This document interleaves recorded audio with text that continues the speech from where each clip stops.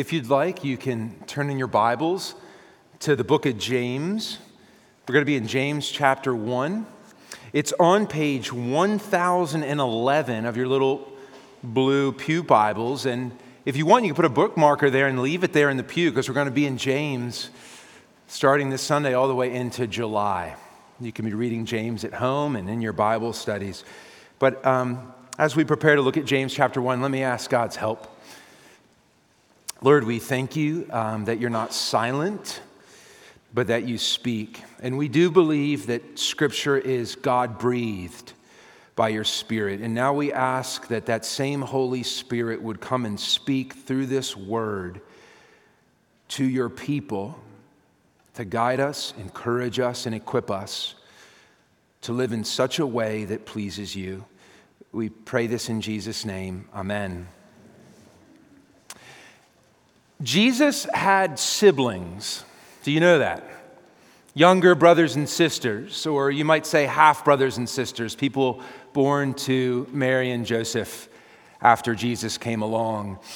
And they didn't follow him, at least not that we can tell during his life. And in fact, in one place in the Gospel of John, we're actually told that not even his brothers believed in him.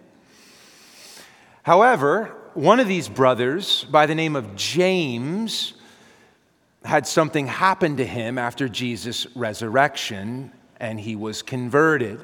Paul tells us in 1 Corinthians 15 that Jesus, in Paul's list of all the people Jesus appeared to after the resurrection, he says that Jesus appeared to James, then to all the apostles. So somewhere along the way, James went from seeing his brother Jesus as an ordinary guy, perhaps even a lunatic, to recognizing him as Lord. Notice how James begins his letter in verse 1.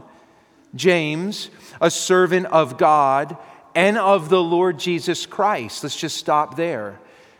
If you were the brother of Jesus and writing a letter, wouldn't you be at least a little bit tempted to introduce yourself? James, Jesus' younger brother, and a servant of God. He doesn't. But notice what he does say. He says he's a servant of God and of the Lord Jesus Christ. Now there's a lot in this little title. Jesus is the name James would have known his brother by, and now he's putting two words around Jesus. He's putting Christ on the back end, which wasn't Jesus' last name. It meant Messiah. James now sees his brother as the Messiah. And before that, he says strikingly, for a Jewish man to talk about being a servant of God, Yahweh, and then say, and I'm servant of the Lord Jesus, was radical. He's come to see his brother Jesus as more than his brother, but as the Lord. So James was converted. Some of you have been converted. And he grows to prominence in the earliest church in Jerusalem. He's actually called a pillar of the church in Jerusalem by Paul. And in history, in church history, people refer to him as James the Just. James the Just. And he pastored people, he cared for people, and he even wrote a letter. And we have that letter. It's open in front of you. And I think that's striking. Just to note out of the gate, we have a letter from the brother of Jesus. It's called the Epistle of James. Now, we're going to be in this for the next several months, and I'm going to walk about in the first 12 verses of chapter 1 today. But to situate us, what was going on when James wrote this letter? People think he might have written it really early in the 40s. You know, the events in Acts are happening in the 30s and 40s and 50s. He might have written it really early. He could have written it in the 60s of the first century. But this is a window into the experience of some of the first Christians. And I want you to notice what the term he uses to refer to the people receiving the letter in verse 1. I don't want to just fly past this. He says, to the 12 tribes in the dispersion, greetings. Now, what does that mean? This is technical language for James, coming from a Jewish background, and it would have called to mind the image of Israel as 12 tribes, but not 12 tribes nestled into the promised land, but dispersed. That word dispersion, literally diaspora. They're scattered. This happens in 700 BC when the Assyrians come in and attack. It happens under Babylon. In 70 AD, just shortly after James wrote this, the temple will come down and the Jews will be once again scattered, and they'll go all over into Europe, into China. They'll be dispersed. And you need to feel this, that to be in the diaspora meant that you had been thrown out of your home, probably only taking the things you could carry on your back. You had been separated from friends and family. You were living in a place you never thought you would live, never wanted to live, around people who probably didn't want you to live there. Maybe they didn't speak your language or know your traditions. You are categorically not at home. You can't see Jerusalem, as it were. I think James is saying, literally and metaphorically, Christians now are part of the people of God, and literally some are being dispersed, scattered about, but metaphorically, this is the experience of Christians. You're not really at home, not completely. And this is an important context for the letter we're going to study, because it means that there's trials and difficulties Christians are facing, and it seems when you read between the lines of James' letter that he's concerned with the effect of hardship on the authenticity of Christianity. He's worried that some people are going to leave the faith, completely backslide. That's how he ends his letter. He says, some of you will go and you will bring people back to the faith who have left. And he will also say throughout that he's really concerned about this kind of halfway diminishing of your faith. You see, there's more than one way to walk away from the faith. Some are overt, but some are far more subtle. Right? It's just become too hard. So you're just kind of turn the dimmer switch down. You're not going to obey everything in the Bible. You're not really going to follow Jesus. I mean, you're not going to outwardly say you're not a Christian, but effectively you're not. And so you see this note in James, this cry to authentic, holistic faith. He says things like, don't be just hearers of the word, be doers of the word. Faith without works is dead. He's calling on these people to a fully orbed faith. So I think a theme you could think about that might hold our whole sermon series together, if you wanted to say, what is the letter of James about? It's about this. James is about dealing with life as it comes at you, not as you wish it would be. It's about dealing with life on life's terms.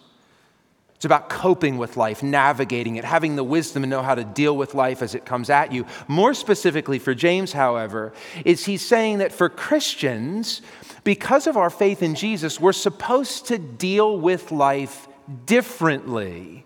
How a Christian deals with life should look different. So really what he's asking is, Christian, you who claim to follow Christ, do you deal with life any differently?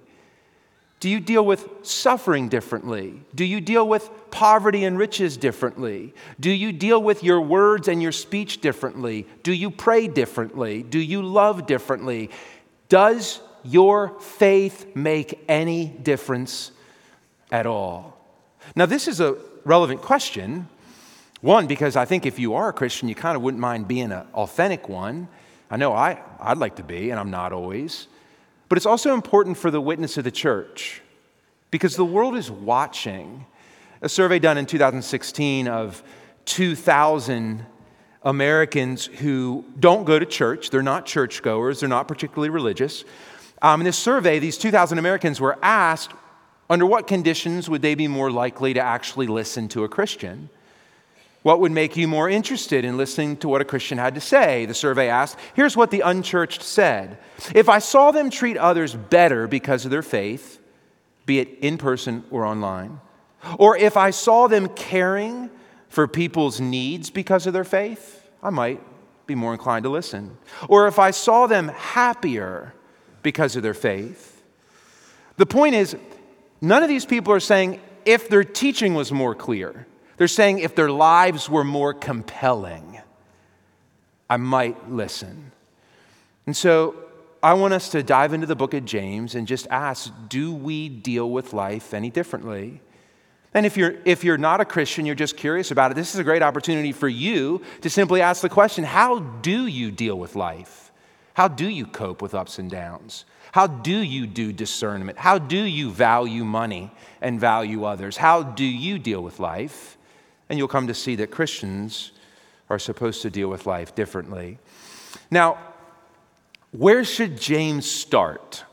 I imagine there's an array of things going on in the churches. What topic should he start with? I think where he starts will tell us something about how he organizes thoughts in his head. Do you see where he starts? In verse 2, he says, "Count it all joy, my brothers and sisters, when you meet trials of various kinds." James starts with trials. In other words, he's saying Christians are supposed to deal with difficulty differently. So right out of the gate, you could say as a first point, if you're going to talk or think about how you deal with life, you need to begin with how you deal with trials and difficulty, because that's really where the rubber hits the road. Anybody can deal with success until success becomes a trial. So what James is saying is, how do you deal with difficulty? This is where he wants to begin. And he'll work this theme in different angles all the way down to verse 12, where he seems to come back to it when he says, "Blessed is the man who remains steadfast under trial." So this is what's in the background in verses 1 through 12. Now James says, "Count it all joy, my brothers, when you meet various trials." So in its simplest form, if you ask James, okay, James, how do Christians deal with difficulty differently? It's like a tongue twister. How do Christians deal with trials differently? He would say one word: joy. The world only knows sorrow, regret, despondency, frustration, anger. You need to have joy. Now that's paradoxical and it doesn't make a lot of sense. So we need to do some work to figure out, what do you mean, James? Are you being glib? Are you being insensitive? Remember, James' own brother was crucified. James will see his friends martyred. He will be martyred. I mean, James doesn't have a small view of hardship here. What do you mean by this, though? So here's how I want to walk through the rest of our time. First, I think we just need to spend a little time to make sure we understand what joy means and what it doesn't mean. So first, we just need to define joy. What does James mean that you're supposed to have joy in trials? And then secondly, we're going to look at two ways in this passage where I think James sees this joy developing, like how it works, how you click into the socket and start to bring it into your life. Two ways that you functionally begin to experience joy in a trial. But first, we just want to be clear on what it means. So joy, what does he mean by this? What does the Bible mean by joy? It can often be a term, I think, that's misunderstood. I can remember as a little boy in Sunday school learning the song, "I've got the joy, joy, joy, joy down in my heart. Down in my heart. I've got the joy, joy, joy, joy down in my heart. Down in my heart to stay." You know the song? Like, we kind of chuckle at these things, but people thought that this song was supposed to start to teach little people that way down in your heart, not on the surface of your feelings, but way, way down in your heart, you have the joy of the Lord. Joy is not the same as happiness. It's not that it doesn't like happiness. But in fact, joy is a very different thing than happiness. The biblical notion of joy is deeper than an emotion. It may involve emotions, but it runs deeper than that. Just like faith may touch on your emotions, but it's deeper than that. Joy is a spiritual state. It's a theological reality. Joy is rooted in God's feelings and God's actions towards me, not in my feelings and my actions towards God. Joy is rooted in the fact that in Jesus, God has said He is for me forever. So, biblical joy is the awareness of the heart that nothing can separate us from Christ.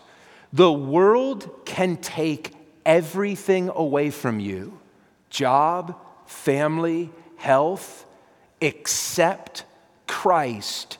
The world, nothing in it, and nothing in the heavens or in hell can take Jesus away from the Christian. This is what Paul says in Romans 8. I'm sure that neither death nor life, angels nor rulers, nor things present, nor things to come, nor powers, nor height, nor depth, nor anything else in all creation will be able to separate us from the love of God in Christ Jesus our Lord. Joy is the unlosable presence of Jesus. Here's an image for this. This is not a perfect analogy by any stretch, but it might be helpful. Picture a young child. Children can get really upset. And picture a young child sitting on their bed, crying beside themselves, and they're all alone. And then picture that no one comes into the room. That's a picture of an atheist suffering. There's no one there. There's no one to cry out to. Nobody's going to come. On top of your sorrow is meaninglessness and aloneness in the cosmos. But for the Christian, a mom or a dad walks in the room and sits down on the bed next to the child. And the mom or dad, they don't explain away why the kid's upset right away. It's their mere presence that communicates to the childlike mind that somehow there is this loving, big person that can make things better, that I trust. I don't need answers right now, but their presence somehow makes me glad underneath my grief. Biblical joy is the unlosable presence of Jesus. Now, the presence of joy does not mean the absence of pain and sorrow. Sometimes Christians can make the mistake of thinking that it's our moral and theological duty to deny pain. We meet someone going through a hard time, just turn it to praise. Just turn it to praise. It's like the Bible's full of grieving and lament. Read the Psalms. It's okay to sometimes sit down, put on sackcloth, and rub ashes on your face. That's okay. The Bible's not saying that we can't grieve. Think of Jesus at the tomb of Lazarus. What it's saying is, and this is why I think James uses the little word count. You see it there beginning of verse 2. Count it all joy. He doesn't say feel it all joy. Count means consider, calculate, do the math, think it through. What he's saying is, when you put this in the bigger perspective of the presence of Jesus, you need to realize that your pain is neither purposeless or permanent. And there's reason, therefore, James says, to beneath all the other horrific emotions, to have joy. And I now want to turn to ask a little more specifically, so how does this work? How do you activate your heart to feel this joy? And I'm going to suggest more specifically that James gives us two ways to do this. The first has to do with understanding. The Christian deals with trials differently because they understand differently, and this helps them feel joy. And second, the Christian deals with difficulty differently because they ask differently. What they start to ask for is different, and this is a cause for joy. So understanding and asking. And just a footnote before I go any further, I'm just aware that there's people in this church who are going through really, really hard things. And I don't mean, as I move through this sermon, to act like this is simple or there's some sort of formula. Hey, just go home and do this, and you'll feel this waft of joy. There are some things we go through that are so mysteriously hard, we can barely hold on. And I just want you to know, James is aware of you. The Bible's aware of you. Jesus is aware of you. And I don't mean that this is some simple formula for how to be happy in sorrow.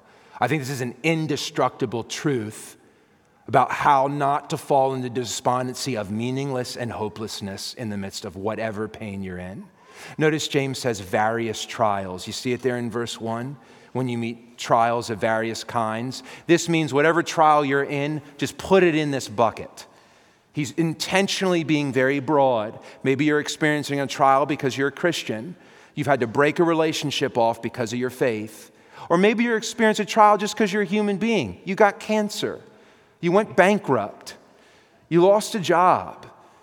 Put it in this bucket. He says when you meet various trials of various kinds, count it joy. Now here's how this works more specifically. First, The Christian is to understand differently. We're going to see this as we work through verses 2 through 4. They think differently. The word count at the beginning of verse 2, as I mentioned, has to do with the way the Christian begins to perceive and weigh things. Then at verse 3, Paul says, "For you know that the testing of your faith produces steadfastness." So here's the logic of this. Paul's saying, here's something you need to do, count it all joy when you're in trials. And now he's going to give a reason. For, verse 3, here's the reason. Paul, give me a reason. Why am I supposed to have joy in sorrows? Verse 3, for you know that the testing of your faith produces steadfastness. So something's being produced. Something's being built. Verse 4, and let steadfastness have its full effect, that you may be perfect and complete, lacking in nothing. So in a trial, James is saying, you need to understand differently. This is not purposeless. This is not hopeless. He's saying, God is at work building you, the end of verse 4, to be complete, lacking in nothing. Whatever else is happening in your trial, I can tell you this, God is working on you. He's working on you. Now, what's the main thing James thinks we should be happy about that God's cultivating in a trial? What's the main thing? It may surprise you. It's steadfastness.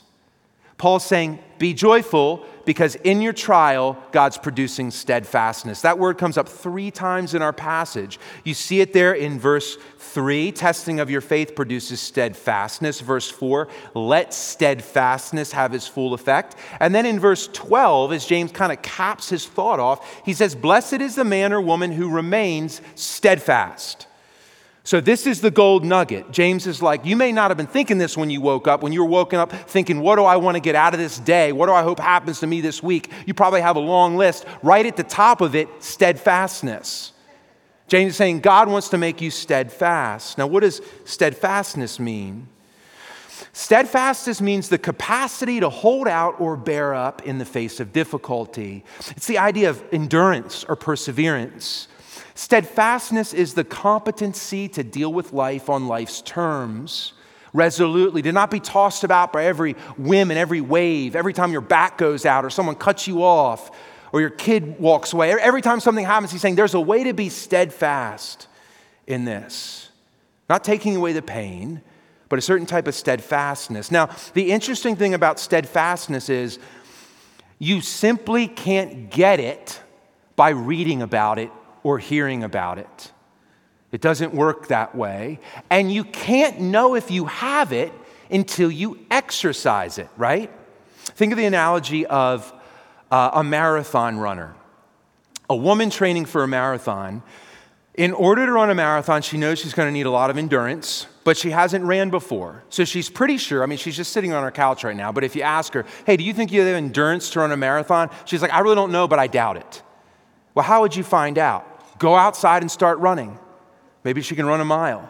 Then she starts to train. She has to put herself through regular tests and trials, 5 miles, then 10, then she does 15, then she even does a 22-mile one. And she's building something that she couldn't build without running, without the trial, and it's endurance. But she only knows if she fully has endurance to run a marathon if she what? Runs a marathon. This is how the spiritual muscle of steadfastness works. You simply can't develop it by reading about it. You have to be put into a trial, just like you would do with one of your kids if they show promise with an instrument or a sport or academically. You'd think, well, we better find new and harder tests for them so they can develop and grow. So James is saying the first reason that you should count it all joy in whatever hardship you're in today is because God loves you enough. He's like that coach who took notice of you and said, I actually think she has potential. I'm going to work with her after practice.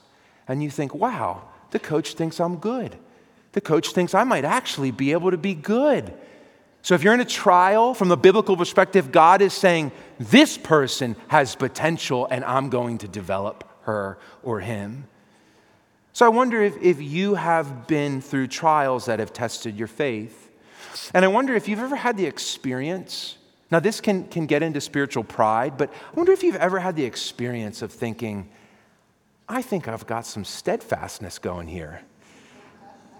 You know, you've been through a couple rodeos, you know, and you're tossed into what you think, okay, this is the kind of the wash bin, and I'm going to drown, and all of a sudden you're getting thrown around in a really hard circumstance, and suddenly you put your feet down on a rock, and you're like, oh, I can do this. I can do this. I can survive this. You become a person where the job could go up or down. The kids could be with you or walk away. The marriage could be up or down. It's not that these things don't matter, but somewhere deep down, you know that Jesus is for you. You know, Job was the great example of this for the Jewish people. Job lost everything. His health, his finances, his family, sitting there with sores and pus coming out of his face. And his wife comes up to him and says, would you just curse God and die? And he won't do it. He won't do it. He says, I know that my Redeemer lives. My Redeemer lives. You feel the tenacity. And at the last, he will stand upon the earth. I mean, picture how pathetic Job looks. And something wells up inside of him. And he says, after my skin has been thus destroyed, yet in my flesh I shall see God, whom I shall see for myself. And my eyes shall behold him and not another. Don't you want to be like that? Count it all joy. Count it all joy if you're going through a trial, knowing that the testing of your faith produces steadfastness. And steadfastness, when it has its way, produces completeness, so that the people of God are lacking in nothing. So that's the first thing. We know in a trial that Jesus is at work producing steadfastness. The second thing is that, now this is, we know something. The second thing is James turns to we ask differently. We'll see this in verse 5 and 8, what we ask for. But I'm curious, when you're going through a hard time, if somebody could read your mind, what are you asking for?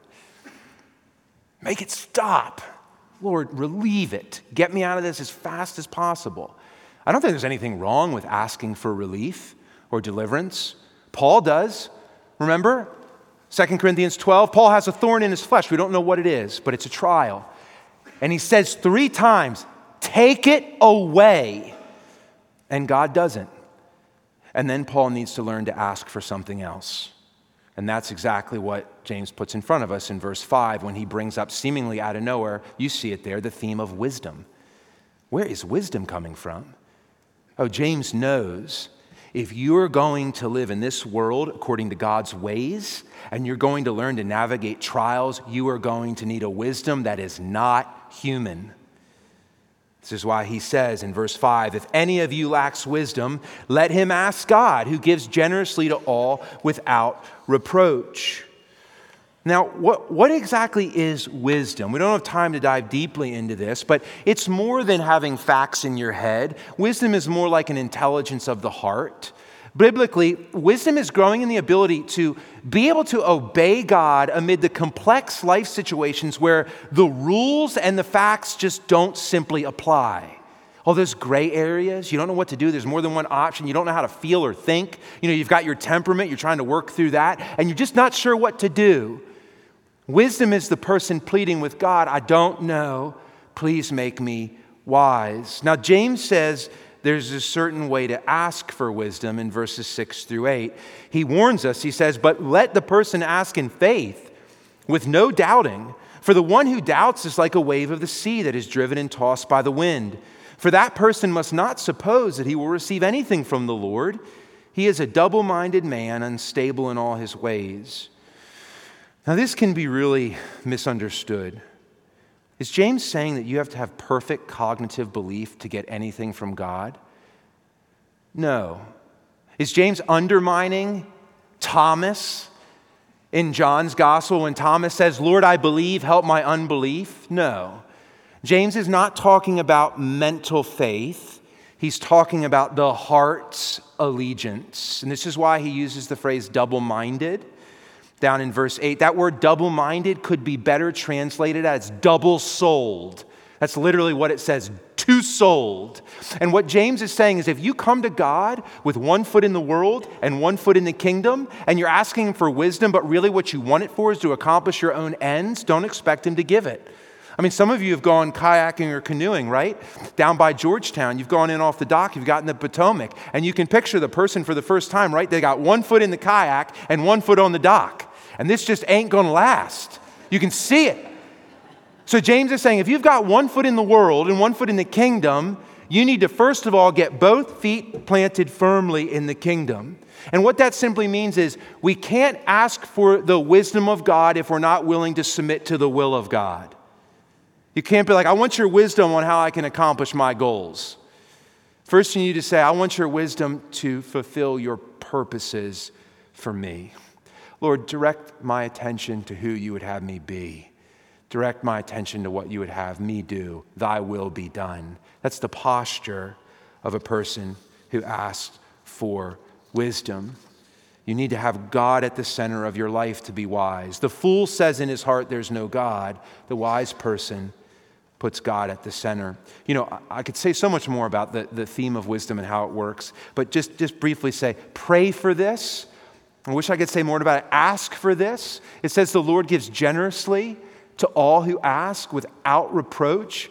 Ask God to show you the way. Ask him to help you think and understand things, to help you see, to understand a situation, to help you know which step to take next. Ask him regularly. Ask him daily. I remember once I had a difficult decision. You know, for me it was difficult. Everything's relative. But it had to do with, and I've mentioned this before, choosing between a graduate school program and a job. One was making money, one was losing money. And it had to do with living in two different continents. And I had both options, and I had no idea what to do. And I was in my 20s, I was all bent out of shape, you know. And I wrote to a mentor, a pastor back in the United States. I was living in England at the time. And he wrote me an email, and I've always kept it. And here's what he said. This was wisdom. He said, first, Sam, remember that because of Christ, you're going to be alive forever, and therefore your long-term and real happiness does not depend on the next few decades. Second, try to distinguish between where your motives are fueled by faith in God and passion for his kingdom, and where they may be fueled by fear of man and selfish gain. This did not give me my answer immediately, but it told me the type of man I needed to be to do anything worth doing for God.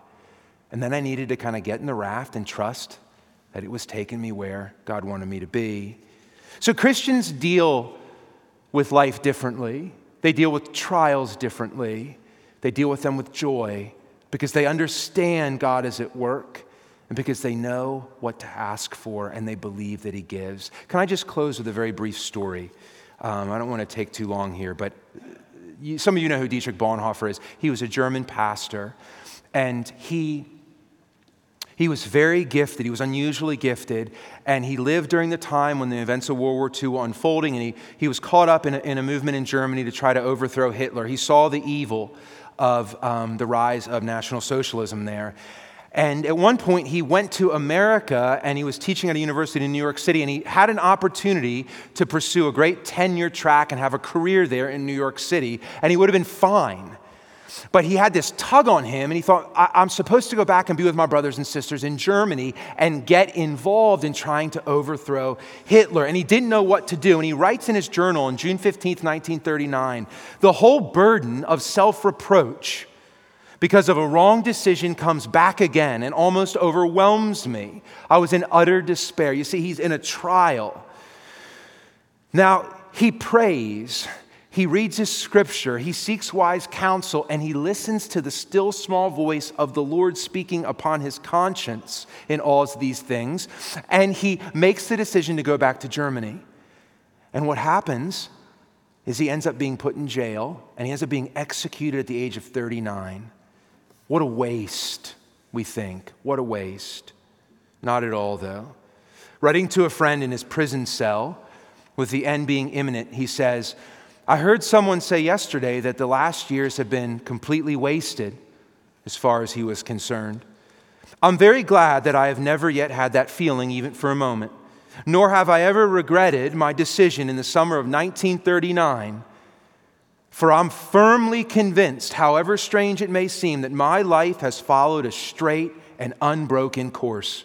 It's painful to me to be sure that the improbable is happening, but I've quite reconciled myself to it. I believe that nothing that happens to me is meaningless. And in the light of the great purpose, serving the Lord, all our privations and disappointments are trivial. However thankful we may be for all our personal pleasures, we mustn't for a moment lose sight of the great things we are living for. There is a man in sorrow and trial and pain who touched his feet to the rock and knew an indestructible joy. He was at the very center of the purposes of God. And James would write over his life and any like it, verse 12, and with this we conclude. Blessed is the man or woman who remains steadfast under trial, for when he has stood the test, he will receive the crown of